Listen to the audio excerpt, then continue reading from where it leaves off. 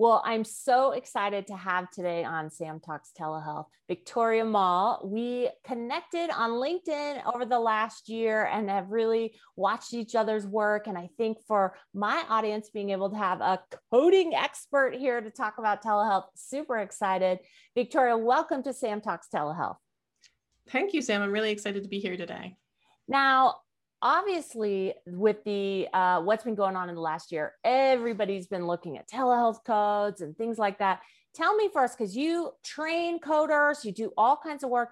Tell me how you came to being this expert, awesome online trainer. It's been a long time coming. So let me tell you a little bit about my backstory. I don't want to go into the full details of everything, but I was someone who growing up, just very much a misfit, very much lost, very goth, moody teenager, and didn't really understand the importance of school and education and getting into good colleges or anything like that. I had no idea what I wanted to be when I grew up. My mom, she worked in healthcare. She was a CNA, and she'd been a CNA since before you even needed to have like a license to be a CNA. She just was, I guess, a candy striper, they used to call them back in then. When she was 16, working in nursing homes, she always loved our aging population. She was the type of person that, she knew her patient population enough that if someone was going to pass away and she thought it might go past her shift, she would like stay with them and hold their hand because she didn't want anyone to die alone. So she always wanted them to have that human contact so that they didn't feel, that they were passing alone, that someone was there with them. And my mother said to me one day, she's like, "Hey, Victoria, I know you don't kind of know what you want to do. Have you ever thought about this medical coding? There's this lady that works at the nursing home. She has her own office. She has these books. She sits there and she just like gets these charts from the doctors. No one really bothers her a lot. She just assigns these codes on the charts. And it seems like a good job. She leaves on time every day. And have you ever considered this?" But of course, being, angsty teenager, knowing everything like a lot of teenagers do, I'm like, "No, Mom, that's the stupidest thing I've ever heard. I don't think you actually know what you're talking about." I went to school for web design because I loved making websites ever since I was like 13 years old. And I thought, oh, well, because this is what I like doing, it's probably going to be my career path.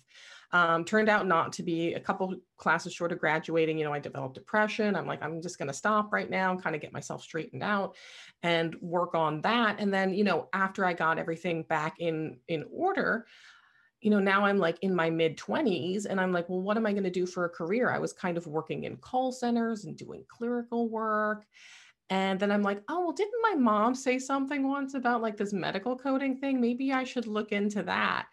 And I went to my local community college and I was going to re-enroll in an associate's degree program. And they said, oh, well, we actually have a medical billing and coding program, but it's not like an associate's degree program. It's a career diploma program, and just go to the other building and they'll help you out. So I signed up. I got a grant from the state. They paid for my entire education. And it was like, I got into it and wow, I was like really good at this and just so excited. I wound up, this was really at the era when providers were getting purchased by hospitals, that the practices were just getting bought up. Because things like EMR were coming on and providers couldn't sustain that in their private practices. Some of those things were coming up. So because they were just hiring they were hiring a ton of people because they were buying all these practices. So I got an internship after school. They swept me right up into the internship for this large healthcare institution. And then they said, hey, we need some coders. And anyone who wants to get certified in coding will bring in an instructor. You can take the course, and if you pass, we'll reimburse you all of the fees for becoming a certified coder. So I went out, got my coding certification, and nothing against my instructor at the time. I think there just weren't a lot of good resources available to teach at that time. But I felt like I was just kind of being read the CPT manual. So I really got inspired to be like, well, I would love to teach this one day, but teach it in a more animated fashion. Like there's got to be a better way we can do this. And that had been a long-term goal of mine. So I had worked towards it for quite a few years, just in little aspects, like the ways that people maybe don't realize that you have to in order to become someone who is at a more expert level. Like I started getting extra certifications. I started getting involved in local chapters. So that way I had to speak it to people and say like, hey, I'm Victoria. I'm such and such at the chapter. Glad to see you, network with people. Then I started doing small presentations. I started doing longer presentations. I started publishing articles in Healthcare Business Monthly. I went to speak then at national conferences, at regional conferences, started my own small business, which is now built into my full-time business, and always had this little inkling to do things like video. And I had trialed my first video a few years ago, and just some things changed in my family situation, and I wasn't able to kind of have the settings that I needed to continue with that. But then I actually very much lucked out because I bought a house, I think a few weeks before the big lockdown came, and the housing market like soared out of control. So I set up this home office specifically thinking, okay, well, now I can do all of this education remotely. I can do, I have a document camera. So if I need to show someone what I'm doing in my book or how I calculate out a square centimeters of a wound, I'm going to set up a good camera and lighting. So everything was like completely set up right before all of a sudden everyone was going remote, and everyone was, setting up Zoom meetings and all of the tech and so forth. So I always felt like it would do well, but I've been very surprised at just how well the social media progression has gone. That's amazing. I love that. And I've loved watching as you've grown this and done this. It's amazing. Now I'm going to dig in a little bit on telehealth. So what have you been seeing in terms of challenges for coders in this last year with this rise of telehealth? We had waivers come in, plus we had codes that were already on the books that I don't think people had a lot of consciousness that they existed, like the emails and the telephone calls. Just tell me what you've seen of the coders really being able to take on telehealth in that way. Yeah, I think it was very surprising, like you said, for some of the coders to understand that this wasn't new, that we actually had these codes, they already existed. And that maybe there was also even things like modifiers. But I think one of the barriers we've had, of course, has been the payers. So after we've got the pieces put together of, okay, here's the code for a telephone visit, and we need to have the time documented of how much time was spent, or here was difference between audio visual versus just telephone only. Once we got that down, then it was, oh my gosh, are we actually going to get paid for this?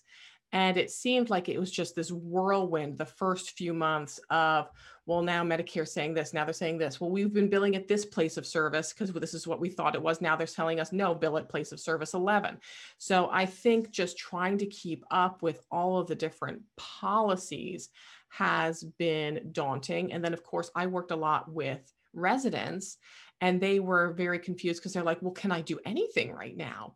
Because I have to have a supervising physician. And if I'm in a video visit, does that mean my supervising physician needs to be right behind me during the video visit? Or how does that component of it work? And then, even when you get the process down, then you have to figure out that piece of, well, how do we get it documented in the right way so that in case when those audits come, because we all know, like, even though they've given us a little bit of leeway and they've gone, oh, we're not gonna look at it, it's okay, we know how Medicare is, because they'll go back 6 years, so they might not audit us for another 4 years or so, but they will audit us.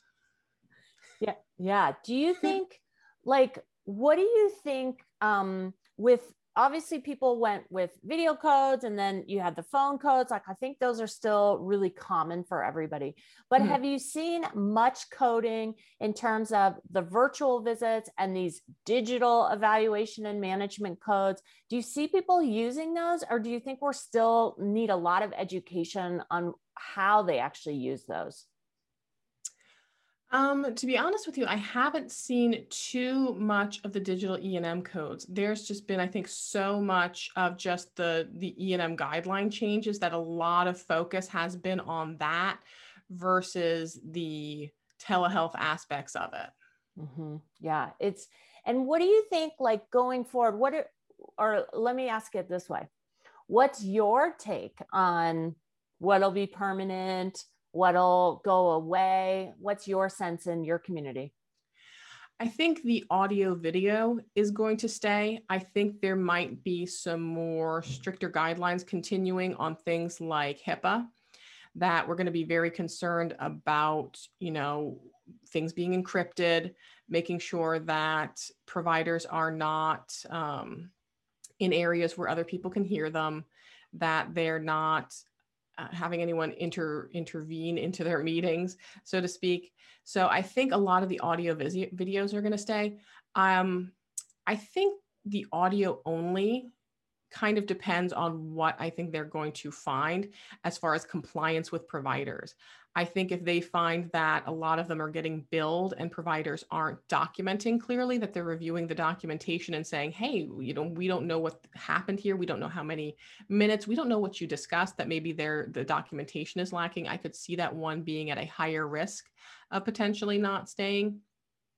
But I feel like from what I've heard of Medicare, they're saying that now that they've implemented anything, it's going to be really hard to dial back and say, well, now you can't do it anymore. So I think it's not going to be a snap of the finger overnight, all of a sudden, no, you can't do telehealth anymore. I think it's going to be more like after we investigate more and see where there are deficiencies, we might maybe develop more strict guidelines, or say that you can only do it in certain instances. And I think Medicare is really going to be the headliner in what happens. Yeah, 100%, 100%. So let's close out on one question that I think will be really useful for everyone in the audience. And so obviously we know providers document certain things, and then it's usually the coders who are then going through and figuring out, does this make sense? Does not make sense? Whatnot. What have you seen in telehealth and in any aspect that tends to be the most common problems of why that bill gets kicked back? And is it telehealth specific, or is it more general documentation? So the interesting thing about why things get kicked back is initially they're not kicked back because of the documentation. It's a system edit. So it's not like you send out the bill and they're always looking at your documentation. And that's one of the things that I think surprises residents. They feel like, they're new to medicine and they don't understand. They're like, oh, well, they're going to see all of my documentation. It's like, no, not everything you do is getting looked at. It might be getting looked at maybe by a coder, depending on your structure, but the insurance company is only going to look at that if they see something that's really off the mark. Maybe you build something with a 22 modifier for a surgery. There's only certain things that they initially want to see the paperwork for. So it could go out and have absolutely no documentation, and that might not get discovered until they come and do a probe and do an audit on your documentation. So what I think is interesting is a lot of the denials are going to be based off of edits. So it's really crucial, I think, to keep track of those denials. So if you are billing something with, let's say, a modifier 95 because you think that they need that modifier 95, and now you're starting to see, oh, well, this Medicare Advantage plan is denying it every single time, you need to have that tracked somewhere. Because either something's wrong with that Advantage plan and they're not following their own policy, something's wrong with their system, or maybe there was an update that you don't know about. So I think one of the crucial things that you can do is really keep track of this. This is what our Medicaid payers do. This is what our Medicare payers do. This is what Aetna does. This is what this does. So can they do an audio visit? Can they do an audio video visit? Do they need a modifier? Do they need a place of service? And then when you start getting denials and seeing, hey, this isn't getting paid, you can reference back to that and go, well, wait a minute. Like, that's not what I have on my grid. Did it change and I need to update the grid?